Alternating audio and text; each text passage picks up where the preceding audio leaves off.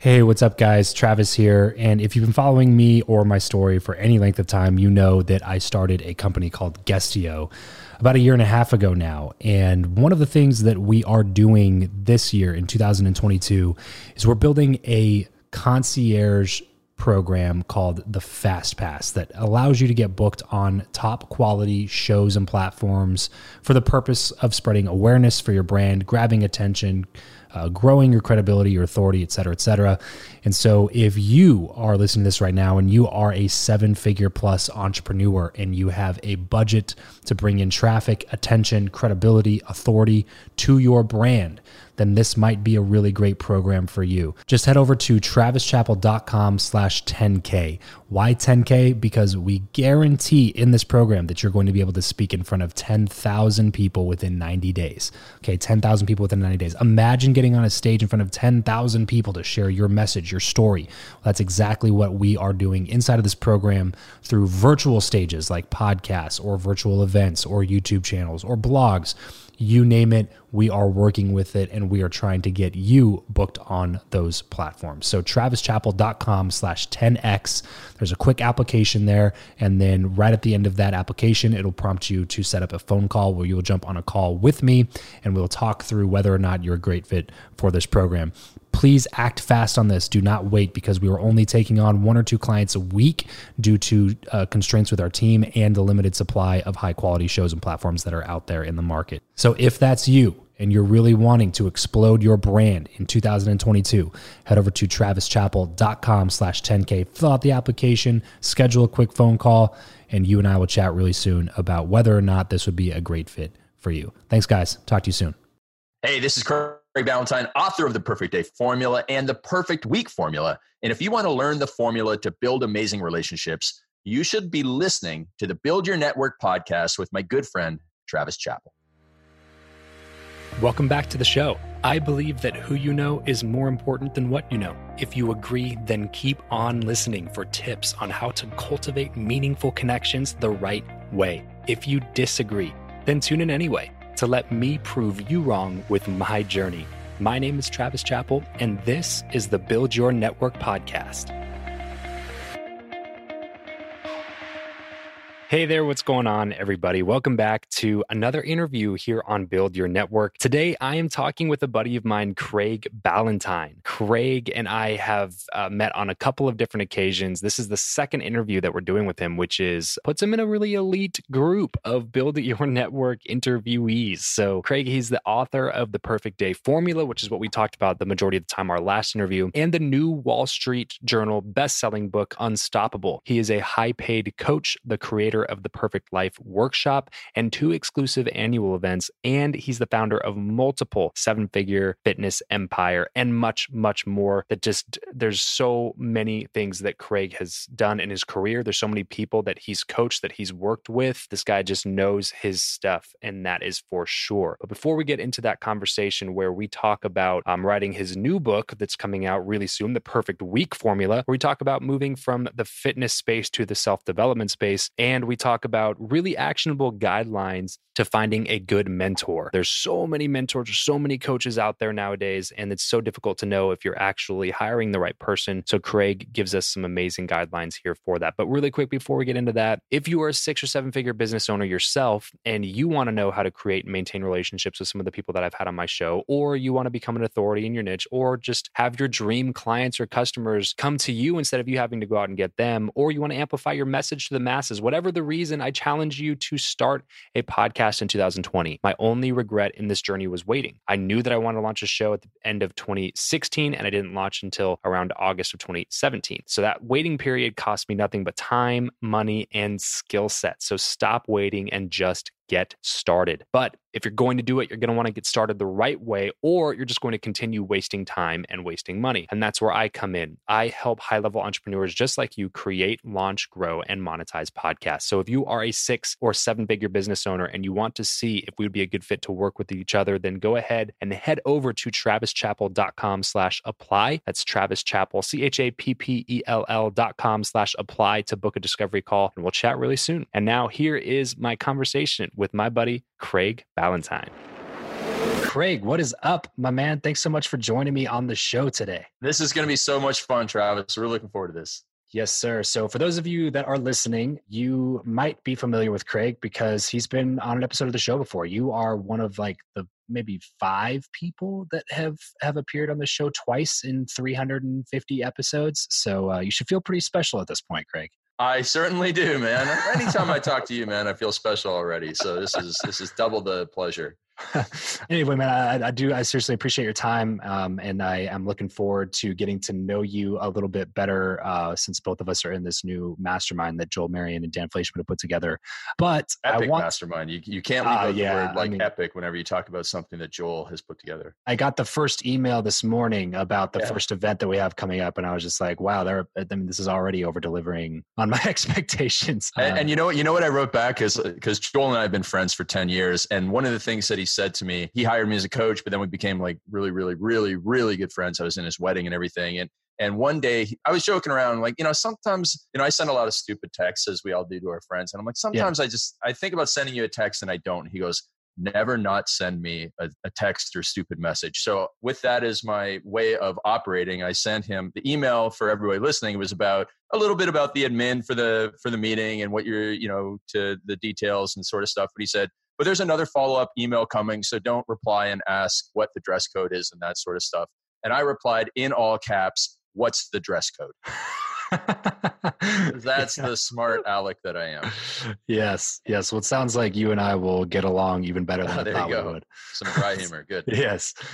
I'm definitely all about that. I'll have to tell you a story sometime about something I said on the podcast the other day that right after I said it, I was like, I don't know if everybody's going to get my sense of humor on that, but that's good, the guest laughed. The right people. The guest laughed though. So I was off the hook. Yeah. Okay. So before we kind of jump into what you have going on right now, man, let's build some context here for people listening and kind of go back. Let's go back in the day, because I doubt 14-year-old Craig sat out and wrote his career goals and it said, I want to be an internet marketer and personal development thought leader.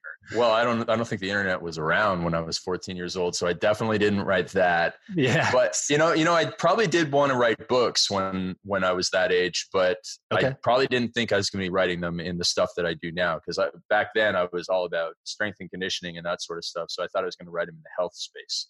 Oh, really? Okay. So even in like high school, you were studying a lot in the health space. Yeah. So when I was about 16 years old, I grew up in Canada where you play hockey and drink beer, or drink beer and play hockey. It doesn't really matter what order you do drink that beer in. While you play hockey. Yeah. I've done that as well. And so I realized pretty quickly I was not playing in the National Hockey League, but that's the thing that I wanted to do, which is funny because now I don't care about it at all. But back then I did. Yeah. And I wanted to be, I found out about this career called being a strength and conditioning coach in the National Hockey League. And a strength coach, obviously, a lot of people would know about that is these days, but back then it was not popular. And so I set about kind of on that path, even before I graduated high school, started looking at what they did, what certifications they had, what degrees they had.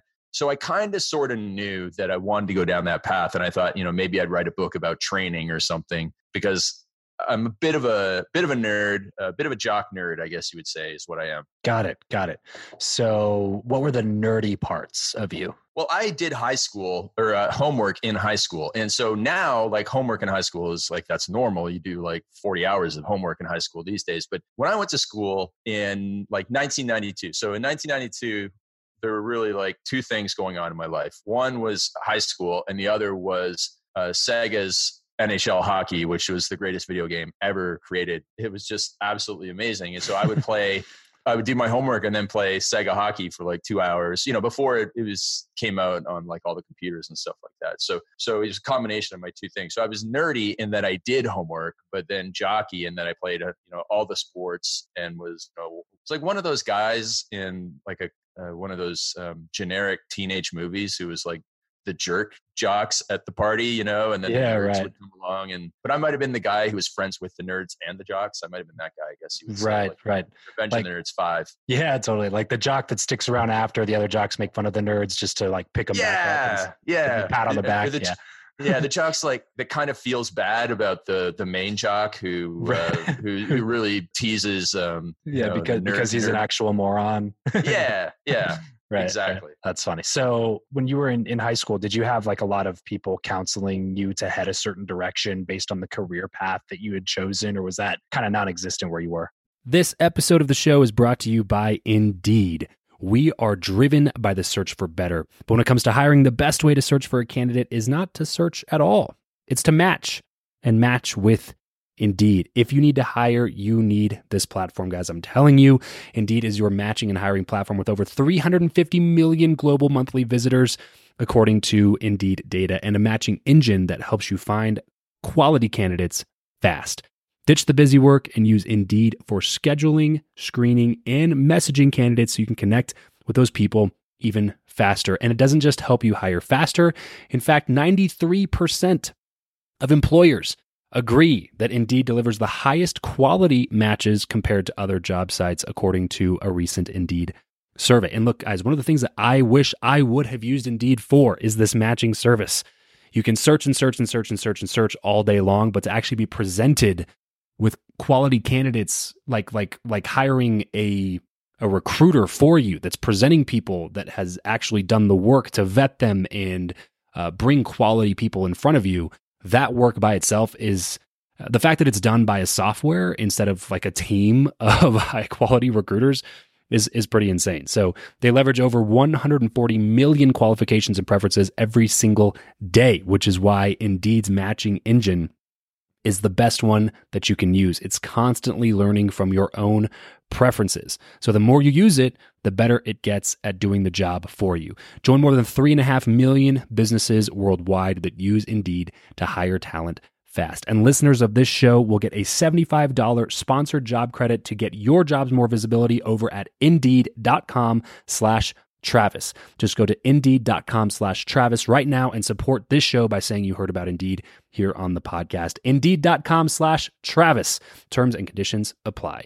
If you need to hire, you need Indeed. No, I actually have a really funny story on that because like most people, maybe you did this, maybe you didn't, but we did like a career test and, it spits out like you should be a teacher, you should be a whatever. And mine, I don't like, because I always think these multiple choice questions and similar stuff, like when you do a DISC test or a personality profile, I'm like, well, I could answer both of these. I always hated those types of questions. And that's what I think that career test was. And it told me that I should be a pastry chef. Now, which is ridiculous. On like that was an option. Yeah, really, right? Like pastry chef, you think like they'd be down to like 5 things, but they must have had like 1,000 careers on that. And so I'm sitting there thinking, well, first of all, I haven't cooked. Like I don't even cook now. I lived in an apartment recently in Toronto because I kind of bounce around all over the world. And I lived in an apartment for 5 months and I didn't turn the stove on once. So I'm not at all interested in cooking, let alone pastry chef. But then also like a pastry chef, you have to be patient and have detail, attention to detail. And I am very impatient and have no attention to detail. So I have no idea how I got that as an answer on my career thing. So I certainly wasn't getting any support in what I wanted to do, but I knew the path to get there. I fortunately knew like go and get an exercise science degree, then get a certification, strength and conditioning certification, and get your master's degree. And that's what you need to be to accomplish the goal that I had. And then I sent a letter when I was in my master's program. I sent a letter to every single NHL team saying I wanted to be a strength coach here. I was 24 years old with not a whole lot of experience. And some of them actually wrote me back and were really kind about letting me down. So did you actually end up going that path? Like you went to school and you got all the degrees and everything that you needed? The thing that changed my life was in the summer of 2000. So I turned 25. I'm still in school. So in Canada, you didn't graduate high school until you were 19 in some provinces up here. And then so by the time I get to university, I'm 19 years old. I finished my undergrad at 23. It was a 4-year undergrad. And then I go and do a 2-year master's. So I'm in school till 25, but I'm not even a doctor, which is crazy. I know so many Americans are done school at 21, which I never really could understand. But you guys go to college so early.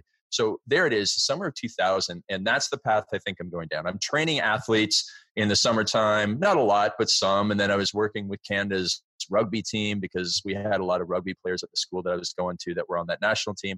So I was making some progress there. And then one day, kind of looking for jobs on this strength and conditioning job board. And I find the email address for the fitness editor at Men's Health Magazine, the biggest fitness publication in the world. And I was also doing an email newsletter at the time, and I was doing it through Hotmail. So I had 3,000 subscribers, and I was sending the email out through Hotmail because I had no idea. Yes. I was so stupid, naive.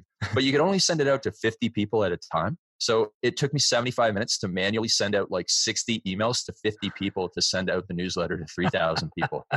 That's amazing. But honestly, though, all the addresses in a Word document. Like the cool thing about that though is that you did it still. You know, like there's so many people that would look at that and be like, yeah, there's no way I'm going to spend an hour and a half just sending the email, not like creating it, right? But just like sending it out. There's no way I'm going to spend my time doing that. But when you're somebody like you're like you're just an action taker. Like just listening to the story so far, there's so much ambition and there's so many steps along the way that you just kept crushing goal after goal after goal and kept setting the bar and raising the bar for your own self. Was that something that came naturally to you? Was that something instilled in you by your parents? What do you think that was? Yes and no. So I think one of the most important things there was the clarity. So most people don't even know what they want to be when they go to university. They go to a liberal arts degree, or even if you're an engineering degree, like what am I actually going to be? I don't know. But I knew that I wanted to do this strength and conditioning thing. So I think that set me way down the path, compared to most people. Now, back to my parents' influence, they were hard workers. They would disagree that I was ever a hard worker because I'm a hard worker when it comes to academics. But I grew up on a farm, and my parents always, called me lazy because I was lazy. I was super lazy for a farm boy. And we didn't live on a dairy farm. If anybody's listening and they're like, what's the difference between a dairy farm and any other type of farm? Well, dairy farm, you have to get up and milk the cows every day at 5 o'clock in the morning. Which, if you are not a farmer, you need to understand that cows don't take a day off. Like they don't take Christmas off from eating and all this stuff. So I didn't live on a dairy farm. I lived on a beef farm, which is where your McDonald's hamburgers come from. And it was really pretty simple. My dad just got up, he fed the cows. He had a lot of other jobs, but a lot of them were just, with tractors sort of thing. So it wasn't too crazy, but he had to do that. And I didn't really get involved with it as much as he probably would have liked. And then my mom, she worked as a receptionist all day long and then came home and she sewed all her clothes. And in the wintertime, that's what she did, was always sewing. And she was teaching, she was very, very helpful with my homework. And then in the summertime, she was in her garden till 8:30, till the sun went down up here in Canada. She was in the garden for the summer months and then canning everything. And she still does that. I was visiting her recently this week and she was still canning all these tomatoes and all these things. And, she's 80 years old and she's still doing this stuff, all day long because she loves it. It keeps her young. So they would say I was not much of a hard worker, but I was a hard worker in school. And she did not finish high school. And she was adamant that we certainly would. And then we would go on. She was very happy that we went to university, but she was also terrified that I was getting a degree and she didn't know what it was. And then the worst part was that she was a receptionist at a factory. And one day a guy with an exercise science degree got a job at the factory. He was done school. And so she was terrified. And I remember she that's said all to the me, evidence she needed. Yeah. Right. And because I worked at the factory in the summer and I didn't like it. I definitely didn't want to work there for the rest of my life. But she just came up to me one day and she said, can you please just get a job as an accountant or something? So that's funny because, you look at it now as an older and you go, well, yeah, you could see why she was terrified because she saw all those people working in the factory and, saw a guy with that degree working in the factory. But their hard work definitely was part of it. But I think it was also something that you're born with. Guys like our friend Joel Marion, he's one of the most extreme guys you would ever meet in terms of work, but also in having fun. And that's not taught anywhere. It's just wired into you for better or for worse. And the discipline aspect, the future looking stuff is wired into me. So have you ever done the Strength Finders test? Yes, I have, but probably like a year and a half ago, I'd have to research to find whatever the results were. Yeah. So mine, I'm way off the charts for visionary, futuristic thinking, strategy, implementation, and learning or something like that. So I'm pretty sure those are my 5 or some bastardized variation of it. I'm missing a word here and there, but I always thought everybody was like that. And if you ask me what do you do on November 19th at 3 o'clock in the afternoon? I could tell you that. I could probably tell you that next year. And most people would be like, I don't even know what I'm doing in 5 minutes. But so I thought everybody was like that. And just a bit of a digression here. If people are familiar with the imposter syndrome and have ever felt the imposter syndrome, what I realized was through my own going throughs with the imposter syndrome is that you discount what you are good at. You discount what you are great at. And so whether it's something that you've built a skill at, like networking for yourself, or whether it's math or something that comes naturally to you or jumping, you discount and you say, well, everybody should be able to do this, but it's not that way. If you are a career coach or something like that, and you're like, oh man, I feel like an imposter some days, it's because you're really good at something and you think that everybody's good at it. And so for me, I run these workshops where people come in, I help them with their vision and their strategy and their clarity and their accountability and their discipline, all this stuff. And I'm like, this is really like child's play. Like, why don't you guys get this? And the thing is, it's because they aren't wired to get it. And with all the other stuff going on in their life and their own strengths, they never spend any time in it. So I look at it and go, this is so simple. Why would anybody need help from me to do it? And that's when I felt like the imposter, until after I had done enough of them, I go, oh my gosh, these are really smart people that don't get any of this. And I actually am, in their eyes, like a genius at it because it's my gifts. And I also got better at my gifts. So if anybody out there is struggling with imposter syndrome, it is because you discount your greatness. And when you step into your greatness, then all of a sudden your perspective around your value to other people can totally change. Yeah, I mean, there's so many things to go into on that. But since you summed it up so nicely there at the end, I will go ahead and put a pin in that conversation. There you go. Second, because I want to kind of finish talking about the story here for a second. So you do all the things that you're supposed to do. You, like I said, continually push yourself. You go a route that maybe parents, culture, society, whatever, thought wasn't going to be the path for you, but you decided that it was. So you keep going down that path. Around what time during that pursuit did you start getting into the online marketing game? And then more specifically, the personal development portion of online marketing instead of fitness and health? Yeah, great question. So I didn't finish the thing with the fitness editors. So, I was writing that newsletter and I found the fitness editor's email and I sent him one of my newsletters. And people often ask me, like, how do I get into magazines? And I'm like, I'm the worst person to ask because I sent one email to the fitness editor of the biggest fitness magazine in the world. And he sent me an email back the next day and said, yeah, we'll publish this. And like, no, that's never, ever going to work for anybody. I had another friend. Yeah, you should build a course, man. Right. Right. Yeah. It's like the 2-page course. And so I had another friend who sent an email to an editor every single Tuesday at 11 a.m. with value for like 30 weeks in a row before the guy ever replied. So that's another approach to it. So I got in with Men's Health. And that established what I called my critical credibility. Critical credibility, because I am an introvert by trade. I have introverted tendencies, the way I say it. I don't say I'm an introvert. I say that I'm introverted tendencies. I don't like to label myself as an introvert because it allows me to do introverted things as excuses instead of doing the hard things. So I used that to then to do some what I call introverted networking. So I'm the guy from Men's Health Magazine. I had my newsletter. I started interviewing people way back in the day through text, through email interviews. And so, this was years before podcasts or anything like that.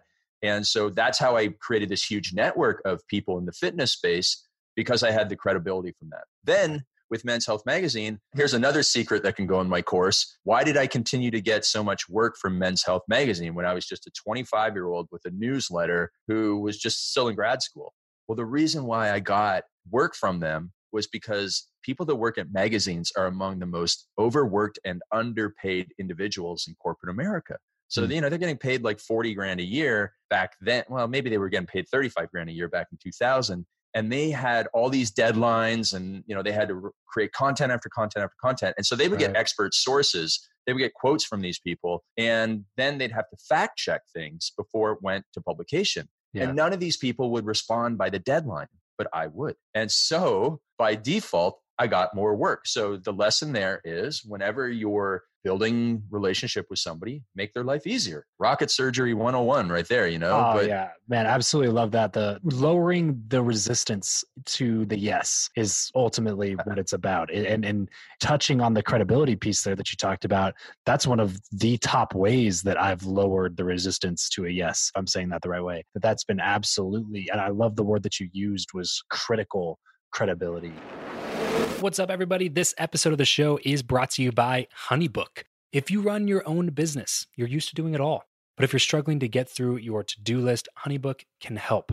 And I doubt when you started your business, you dreamed about all those just awesome admin tasks and drafting proposals and contracts and tracking down payments. I'm sure that was a huge part of your vision. But if it wasn't, just in case, you need HoneyBook. HoneyBook is an online business management tool that organizes your client communications, bookings, contracts, invoices, all in one place.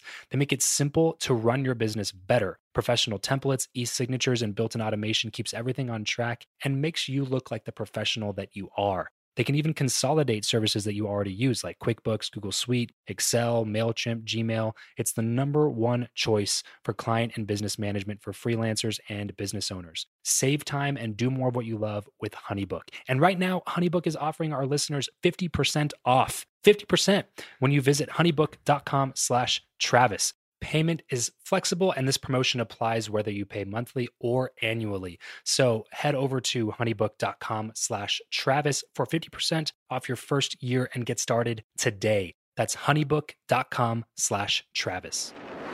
What's up, everyone? Just wanted to take a quick second and give a shout out to my favorite podcasting app, Himalaya. If you're not listening to podcasts on this new app, you're definitely missing out. It's like a social media app, but for podcast listeners. Follow your go-to shows, like and comment on your favorite episodes, and download professionally curated playlists made just for you. So head on over to your App Store or Google Play Store and download Himalaya today, and thank me later. Before we keep going on in the conversation, can you talk about maybe some other ways besides writing for a nationally published magazine that we could increase our credibility? Absolutely. I mean, that's the objection that a lot of people are having right now. Well, I'm not going to get into Vogue or, Vanity Fair or whatever it is that, might be your world. Well, listen, it's not about that. It's about the local paper. Hey, I was interviewed by the local paper, the Pittsburgh Gazette. Great. I was in the Pittsburgh Gazette. Now that goes on the thing. And this day and age, you don't even need to be in publications as much as you need to be on websites. So as seen on mindbodygreen.com or whatever it is, like that's all you need. Or I spoke at this event and maybe the event was at a Holiday Inn and there was 50 people there, but you just need to say that. And people, it's not like people are like immediately going to Google and saying, did Travis Chappell really speak at the Holiday Inn on February 9th? Like nobody's doing that. So now all of a sudden you elevate your status. And I actually do a little bit of teaching about how to use Instagram. And one of my theories, or not theories, but one of my formulas is you must manufacture celebrity and elevate your status by getting pictures of you with people at events and getting recommended by them, by being on other people's podcasts. And that's how, in this day and age, well, all celebrity is generally manufactured, but we can manufacture our own celebrity better than ever by being at events, getting pictures with Gary Vee or Travis Chappell or Joel Marion or whoever it is, and then posting them on our Instagram. And all of a sudden I'm like, oh my God. And then just making videos in this day and age, even still, 13 years after YouTube, doing videos elevates your status because most people are too scared to do videos. So that's how you can get critical credibility. And if you do videos consistently, you separate yourself from the small percentage of people that do videos at all, because all of a sudden you're the person who does videos consistently or podcasts consistently. When you said 300 plus episodes, that just puts you even today in a league so far beyond the people. Like for both, I have two podcasts. They both are at about 115 episodes. So you're way ahead of the game. So it's that consistency, and there's multiple ways for everybody to build critical credibility, which was a huge thing for me because I used that in my sales letters back in the day when I was selling fitness stuff. I used that to then go start my online career doing stuff for Men's Health Magazine online. So they started their website, and I was back in the day when they actually had advertising money. They actually had money to pay me, as opposed to 2015 when they were basically not paying me for long articles because I couldn't anymore. But they got me a spot answering questions on their forum, and they actually paid me for this. And back when I was a 25-year-old kid in grad school, $300 a month to answer a couple questions on the forum was great. But that then allowed me, because I was the expert on the forum, to sell my first program online on January 28th of 2001. It was a Word document full of workouts with no pictures, no exercise descriptions, and it was sold through PayPal to a guy that contacted me through the forum and asked me if I design a workout for him. That's amazing. So there's so many things here. I want to pull out the one thing you said about pictures and with people and things like that, because that's been the number one way for me to grow my business and my audience, was just leveraging credibility that other people had already taken the time to build. If you go about trying to build your own credibility without leveraging other people's, I mean, that could be a decade-long game. That could be a 2-decade-long game. But if you can share credibility with other people who've already been building their brand and credibility for decades with a bunch of other people who have already been doing the same thing as well, and you can kind of just share a little bit of that by getting them on your podcast or taking a picture with them or getting them on your YouTube channel or something like that. You can share that credibility a little bit. All it does is boost you up in the eyes of the audience. If an audience has never seen you, they don't know you from Adam, but the first context through which they see you is a picture of you and Gary Vaynerchuk, then they automatically put you on a level that's above what they think other people are operating on, if that makes sense, which only... Yeah. Hey, can I tell you the funniest way that I tapped into some credibility last summer? Yeah, please. Okay. So I did an Instagram live titled "The 5 Things That Grant Cardone is Doing Right on his Instagram." And I don't know how he saw it, but he ended up watching it. And the next day in his stories, he told everybody who follows him watching his stories to follow me. Yeah, amazing. And then he started following me. And then he commented on a couple of my Instagram lives. And I took screenshots of those. And I think I even used them in a sales letter because I was talking about my Instagram course. And it said, like, Grant Cardone's comment was, "Craig knows what's up." And I put that on my sales letter. Yeah, perfect. It's just like a little tiny thing. Tap in and yeah. Yep. It's amazing. There's one thing that I do on my show that I think was the best use of airspace, I guess, if you will. And that's something that we'll record at the end of this Zoom call, Craig, and something that I teach all my clients is I have every guest do this little audio bumper that I start off every episode of my show with, which basically just says, "Hey, what's up? This is, the name of the person. And they share their own credibility piece, like the author of this or owner of that, founder of this, whatever it is. And if you want to learn how to network better, you should listen to this podcast with my friend Travis." Perfect. And I had a client reach out to me recently and tell me that was the whole reason that he ended up investing with me, was that he was just like, "Man, I don't know how Travis just has all these friends. Like how is this guy like friends with everybody? Like they all come on and say that they're good friends." And like those little tiny pieces that just add additional credibility to you that aren't that difficult to get. You just have to be willing to go out and try to make it happen. But those things are going to be the lifesavers and the difference between you waiting 10 years to get your business off the ground or 2 years to get your business off the ground. Exactly. So moving just move with speed, especially in this day and age. Yes, success loves speed. That's for sure. Which is one reason I ended up jumping in that mastermind that we're both part of. Right. Exactly. Delay kills dreams. Oh, that's another way. Those two sayings on the heels of each other is the perfect statement there. I actually used them in a sales promotion the other day. Success loves speed. Delay kills dreams. That's amazing. Yeah, that is, so true. And I've experienced that time and time again. Let's move to talking about now the journey into the personal development part. So you talked about men's health, men's fitness, and, writing for these health things, creating workout programs and regimens. At what point along the way did you realize that you were developing a skill that would be able to translate into really any industry if you really think about the skill of marketing and attracting customers? Yeah. So the weird thing is that I never really wanted to just be in fitness. And so I always was looking for a way out. So I sold ebooks up until about 2009. And in 2007, I had my first business seminar. So a lot of people were asking me, "How the heck are you doing this online business? I want to learn." So I had my first business seminar in 2007. I started my first mastermind back then. Then I started another mastermind with a guy named Bedros Keuilian in 2009. You will meet at the mastermind. I've had him on the show. Oh, cool. Back. Yeah, but did that one in person actually. Yeah, amazing dude. Amazing dude.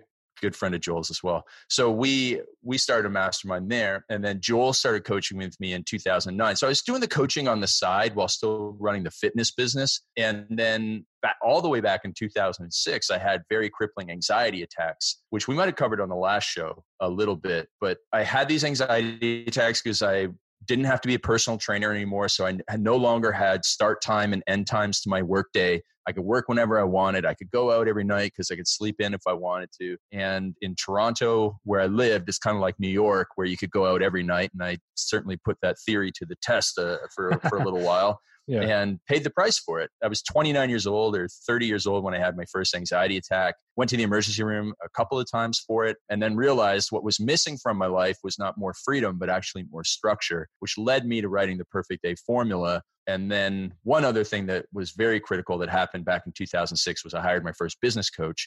I waited too long to do it, but when I finally did hire one, my business grew really, really fast. But he asked me this one question on the very first call. He said, Craig, what do you want your business to look like in 5 years from now? And I said, I want to have a business like Early to Rise, which was one of the first wealth and success newsletters. And everybody knew of it. I mean, at one time in like 2006 or 7, they had an email list of 300,000 people, which was huge back then. And they were the go-to. And so my coach knew who they were. And he's like, okay, great. Well, you need to become a better speaker. You need to grow your network. You need to become a better writer. You need to become a better coach. You need to do a lot better. So I set myself on that path. And that's why I started my business coaching and all that sort of stuff in 2007 and mastermind and so on and so forth. In 2011, I ended up buying that exact business, Early to Rise, which then allowed me to continue making the shift. But at the same time, I actually came up with a brand new fitness program that was my best-selling fitness program of all time. So that kept me really strongly in the fitness industry up until about 2014. And then I wrote the Perfect Day Formula and released it in 2015. And that was the final straw that allowed me to shut down the fitness business. I walked away from a very successful business because I really, at the end of the day, I wanted to work with high performers like you and Joel and coach them to have a greater impact rather than me having that impact. So I want to touch on something here and go back a second because I think this is super important. This is obviously the Build Your Network podcast. We talk a lot about networking, relationships, and how they help you achieve the things that you want in life. Can you talk to us about the importance, first of all, and the process of hiring a business coach? Yeah, so I have a couple of rules for it. So it's almost like a little rhyme here. And I say the first thing, rule number 1 is you must find somebody who has been there and done that and achieved what you want to achieve. Okay. So someone who's been there, done that, achieved what you want to achieve. And so I was hiring this guy, Tom Venuto. And Tom Venuto was even more successful than me and earlier than me in selling ebooks. He sold this ebook called Burn the Fat, Feed the Muscle, which, I mean, he sold hundreds of thousands of copies of it in the early 2000s. Very successful dude, like the godfather of the fitness industry, ebook industry. And so he was also a friend of mine. And so I was like, I just happened to ask him about coaching at the time he happened to think about doing coaching. So it just worked out serendipitously. I ended up being the only person he ever did coach. So I'm not sure what that says about me. But yeah, but good or bad. Yeah, not sure, but it happened. Yeah. Yeah. So the first thing is someone been there, done that, achieved what you want to achieve. So you get their experience. Second thing is someone who shares your morals and ethics. Because someone can have the wealth and riches and success that you want, but then they give you advice that turns your stomach and you're like, oh my gosh, that doesn't sound right. And then a lot of people will go and do it because they want to be successful. So you got to share the morals and ethics of your coach. And Tom just had the integrity through the roof. So everybody knew Tom as like the greatest guy in the world. So that's why I hired him. And then the third thing is you need to both check and see if you have rapport with them. So whether it's jumping on a quick call or going to their event, meeting them in person, even chatting with them in email to make sure that they're a good person, and then checking the references if applicable. So I knew Tom for like years and years and years. I knew that he was steady and so on and so forth. But I know I have had clients come to me and hire me after going and checking another coach's website. And the coach's website had a person on it who said this, this, and this. And that person was friends with that person who said something on the website and said, hey, Bobby, did you say this about Johnny's program? And the guy's like, no, I never said that. And he goes, well, it's on the website. And he was like, no, I never said that. So the guy was like, okay, I'm not hiring that guy then. And then, he came to me and did the reference check. So believe it or not, like I said, most people aren't going and seeing if Travis Chaffel spoke at the Holiday Inn, to 50 people. They're also not actually doing the homework on a million things that they're getting scammed on these days. So it's those three things. And when you have those three things and connection with a coach, then go all in. Are there any red flags that you should look for that would, because obviously there's a lot of liars out there. And especially these days, it seems like everybody and their mom is a coach, like they're a coach that coaches coaching on coaching coaches, you know what I mean? So like, how do you kind of wade through some of that and actually find somebody that has had the results and that that they've had the results, not just they sent you an email that has a bunch of results that you can't check? Yeah. I mean, I think it's like anything else. You have to do the work. So the onus is on you in this day and age. Okay. Buyer beware. And as it always has been. And we joke about the coaches coaching coaches. I'm a big believer that everybody should have a coach. So I think, the more coaches, the better. But what you can do, like think if you were getting a plumber, what would you do? Would you just go and Google plumber and take the first guy? No, you wouldn't. You would probably first, before you Googled anybody, you would say, hey, Travis, man, dude, bad plumbing scene over here. Who's your plumber? Can you let me know? And what you'll find is the more affluent the person, the more that referrals are important. So if you're a person listening, you're like, I sell very expensive cars. Well, you're not really going to get the clients by advertising. You're going to get those clients by doing a great job and over delivering to your clients that you have now so that they refer you business, because that's how a lot of people make their buying decisions. So I think that's one of the most important things is if somebody's looking for a coach, man, if the coach doesn't have stuff on YouTube, if the coach doesn't have either a book or a pod deep dive and see like, do I have the rapport with this person? I won't say that they have to have been around for a long time, because I think in this generation, it's easier than ever for somebody, not easier, but there's more opportunity than ever for somebody to make a lot of money quickly and early. And I'm not saying just because you do, you're going to be a great coach, but just because someone claims success at a young age, you can't discount them and say, well, that's not possible. Because I have a client in my coaching program who is a coach to digital marketers, and the kid's 19 years old, but he became almost a millionaire when he was 17 through digital marketing. Wow. It's just like, you can't say the kid's not going to be like, he's actually a great person and very well-rounded and has great self-awareness. So he is a good coach. Right. And so you can't just say, well, he's 19, so he's not going to be a good coach. So that doesn't disqualify anybody. But if you do your homework, you ask for referrals, if you can go to an event and just do the work that you need to do, it's not something you should sign up with on day one. You need to really think about it. Yeah. And ultimately you have to take responsibility, because I see this happen a lot where people hire coaches and their first instinct is when there's lack of success, they just want to blame the coach. So can you talk about the importance of taking responsibility and how it affects your business? Yeah. So there's a couple of things that are really important. And one is expectations. Expectations, whether you're hiring a coach, you are probably going in with expectations. A lot of people are going in with expectations that the coach is going to be the Wizard of Oz and, oh my goodness, everything is going to change when I get this coach. Well, you know what? Even the best coach is not going to be able to magically produce results. Now, I think I focus on giving people quick victories so we get the momentum and motivation going. But in most cases, there's going to be some ups and downs. So that's just life. So you have to have the proper expectations, and the coach has to communicate the proper expectations. So you should probably have a little chit chat about that before you either sign up, or when you sign up and you get going, that should be one of the first things. Like, let's just clarify what I'm going to get out of this, how soon the results are going to, what do I have to do to get them? Now, on the other side of things is if you're an entrepreneur and you have a team, you really need to be clear on expectations, especially when you're hiring people. A lot of people will, and I'd made this mistake. So I'm guilty of all the mistakes that I explained here on this call. I've made them. So that's why I know they're mistakes. And so as a leader, I hired people for low end jobs. Like, when you're an entrepreneur just starting out, the first thing you probably do is you hire an assistant. And then what a lot of people do is they say, well, the assistant's good and dependable and I like them and they're smart, so I will make them into a marketer. Well, that's not what they were hired for. And that's not what they were trained for. And now you just expect them to become a marketer. And I've seen that happen. I've done it, made that mistake. And so the expectations, oh, well, I expected you to be a good marketing. Well, you didn't hire, why do you expect me to be good at marketing? You hired me to be a virtual assistant or a personal assistant. And so there's expectations are miscommunicated. And that's the same with any type of relationship. And that needs to be clear from the get-go, because that's one of and especially in partnerships, that's another thing. I know a lot of people will go into partnerships too early, unnecessarily. People would should I give away equity in my business to the guy who's my copywriter? No, you don't need to do that. Why would you do that? Just hire the guy.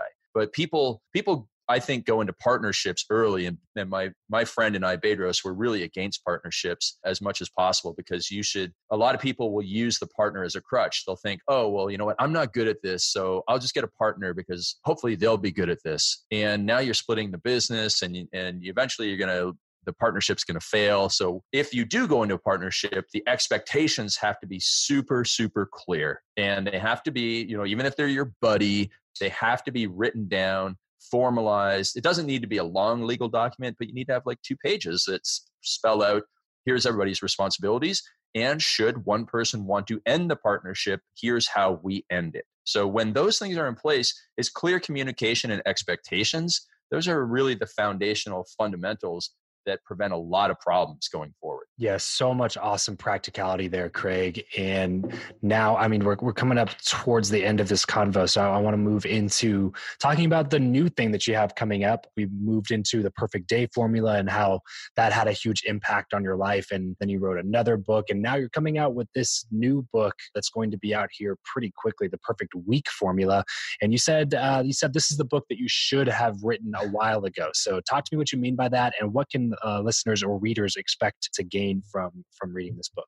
Right. So after I wrote the Perfect Day Formula, I realized I wrote the wrong book. I should have wrote the Perfect Week Formula, because not every day is the same. And we also got a lot of questions. Well, I have 3 kids and I have, this responsibility. And it's like, okay, we didn't cover a lot of things. Now, the Perfect Day Formula is still a great book. It's been life-changing for a lot of people, and it gives you the foundations for being much more productive.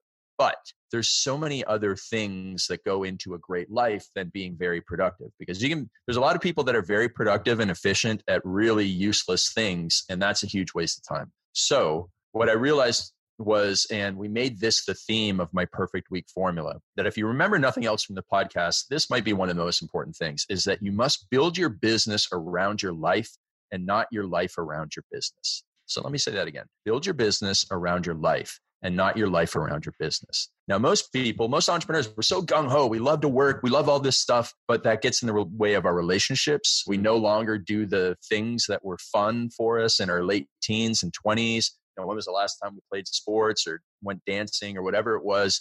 And there's more to life than making a ton of money. Now, here's the thing. You can still make a ton of money with this approach. So what I teach people in the Perfect Week Formula is put your life on the calendar first. So put date nights, family dinners, family time, hobbies, workouts. Put that stuff on the calendar first as non-negotiable.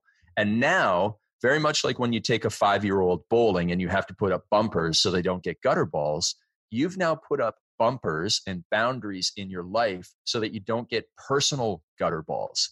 You don't become overweight because you have neglected your health. You don't ruin a 10-year marriage because all of a sudden you decide to go all in on your business and you skipped all the date nights and you're not even making it to juniors soccer practices, and you're leaving your spouse to operate with 3 kids and they got a job too. And now you're leaving them hanging because you want to be the next Gary Vaynerchuk or something. So when we build it that way, it's a totally different way of doing things. And I think that you can still be ultra successful doing this because it forces you to be so much better with your time. So part of this came out doing my workshops, and I would eventually always come back to this little presentation I do in the Perfect Week Formula, which just seemed to solve so many people's problems of where do I do this? How do I get this done? How do I still have time for my family? But it all stemmed from hanging out with Bedros, because Bedros and I are business partners, but we're business partners in what we call side businesses. And we have very clear expectations on what each of us does in these side businesses. They're not our main businesses. And we have a podcast, and I spend a lot of time with him out in California. And at 5:00 sharp on Wednesdays, it doesn't matter where we are, what we're doing. If we're driving down the highway, he kicks me out of the car and says, "You're on your own, buddy," because 5:00 signals the start of date night with his wife. And this is a guy who runs a franchise with 800 franchisees. He's the franchisor. He has 800 franchisees. He has 55 employees. And every Wednesday at 5:00 is date night. Now, if every Wednesday at 5:00 is date night and there's no more work after 5:00, and you're running an empire, what does that mean the rest of Wednesday has to look like? Yeah, it has to look darn productive. No superfluous stuff. Right. No screwing around. No scrolling on Instagram. It is a bumper, right? No gutter ball. He does not have gutter balls in his relationship with his wife because date night's a non-negotiable. It goes on the calendar first So his travel's built around it. His speeches are built around it. Our masterminds are built around it. Even when I visit all the way from Canada, he kicks me out of the car. Sometimes I've even had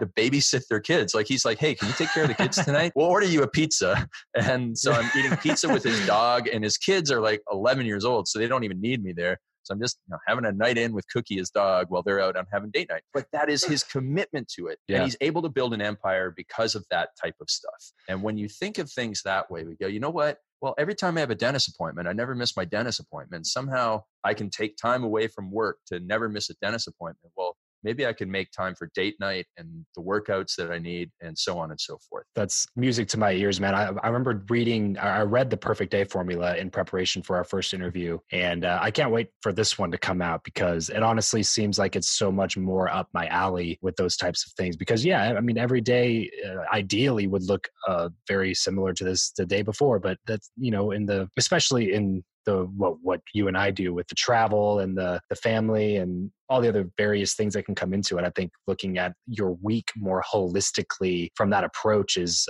such an amazing, amazing exercise. So where can we find a copy of the book, man? Where's the best place where we can pick up a copy of this new project you're working on? Well, right now it's on my computer, but we'll have it on Amazon probably around for the holidays for sure. So early December, because I do a big event around the same time you do. So I'm not sure when yours is in November. Mine's November 8th and 9th. Yeah, it's literally the same exact dates. Oh, that's amazing. That's amazing. So I promise that the book will be in the gift bags for everybody attending. So they'll get the book there, and then I'll record the audiobook after. The power of deadlines is a great example of the power of deadlines. Last year, I finished another book for it, and I was writing from 4:30 a.m. till 7:30 a.m. for 30 days to finish the book in time. And we ended up, this is also like a move fast sort of thing.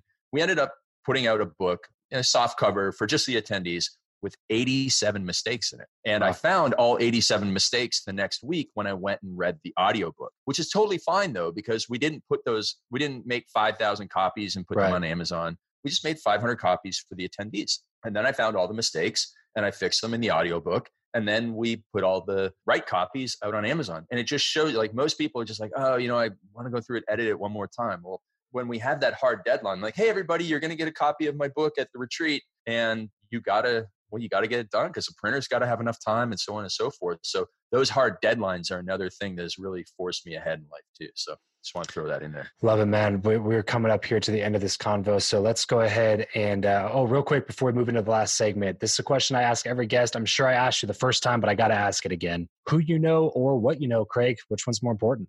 I will still say that what you know is most important, because as I was telling you before, I listened to your podcast with Joel Marion.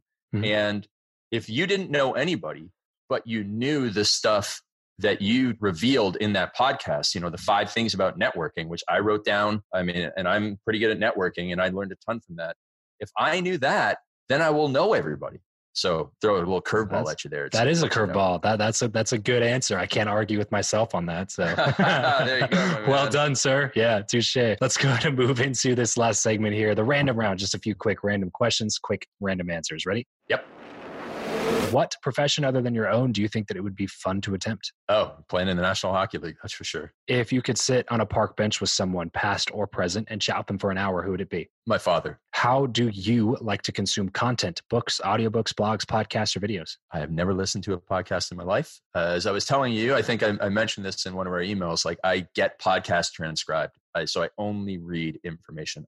It's like nails, sitting on nails to actually watch video. Give us a glimpse of your morning routine. Morning routine. Right now, I'm up at 3:57 a.m. I drink 1.5 liters of water and I start writing at 4:12. What is your go-to pump-up song? When I go on stage, I usually have the Baba O'Reilly song by The Who, which most people don't know that name, but it's like Teenage Wasteland is what people usually call it. So that's my speaking song anyways. What, besides business, setting business aside, what is something that you are just not very good at?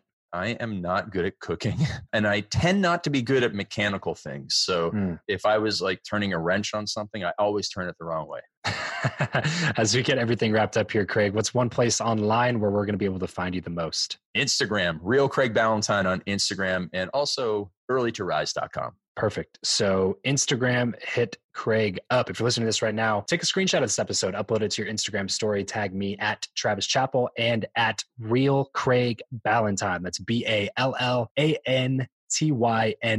Tag us, let us know you're listening, that you're tuning in. We'll go over there, say what's up. Craig, thanks so much for joining me on the show today, my man. Looking forward to getting to know you better a little bit more this year, and had a fantastic time talking with you. Thanks, my man. Well, that's it for today's show. Thank you so much for tuning in. As most of you know, I talk a lot about giving value to others. This podcast is one of the ways that I do that, since all the content from the show is totally 100% for free. And when people ask me how they can add value to me, one of the ways I tell them is to head over to iTunes, hit the subscribe button, and leave a rating and review. This not only gives me valuable feedback on what you think about the show, but it also helps me with Apple's algorithm. So please, please, please, if you have not done that yet, head over to iTunes, leave a rating and review for the show. It adds tremendous value, and it only takes a minute or two of your time. Also, if you have not yet registered for my live event out here at Topgolf behind MGM in Las Vegas this coming November, then you're going to want to head to buildyournetworklive.com to do that right away. Seating is extremely limited, so you need to act fast on this. Head to buildyournetworklive.com to grab your ticket today. Trust me, you are going to want to be a part of this inaugural live event so that in 10 years from now, you can brag about being one of the founding members. Plus, you know me, I promise I will over-deliver on value and make it worth way more than you are going to invest to get here. So have a wonderful rest of your day, and remember to leave every relationship better than you found it.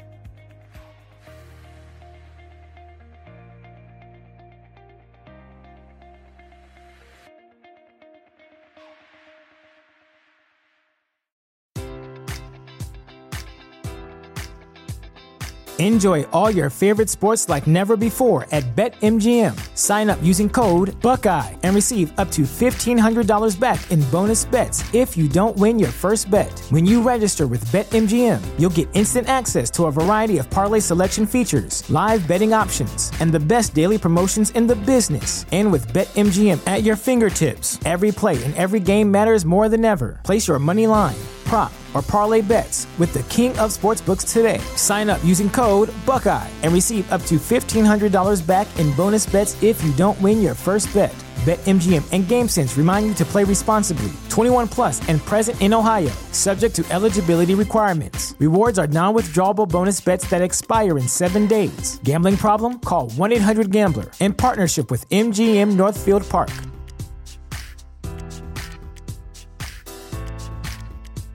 Say goodbye to your credit card rewards. Greedy corporate mega stores, led by Walmart and Target, are pushing for a law in Congress to take away your hard-earned cash back and travel points to line their pockets. The Durbin-Marshall credit card bill would enact harmful credit card routing mandates that would end credit card rewards as we know it. If you love your credit card rewards, tell your lawmakers, hands off my rewards. Tell them to oppose the Durbin-Marshall credit card bill.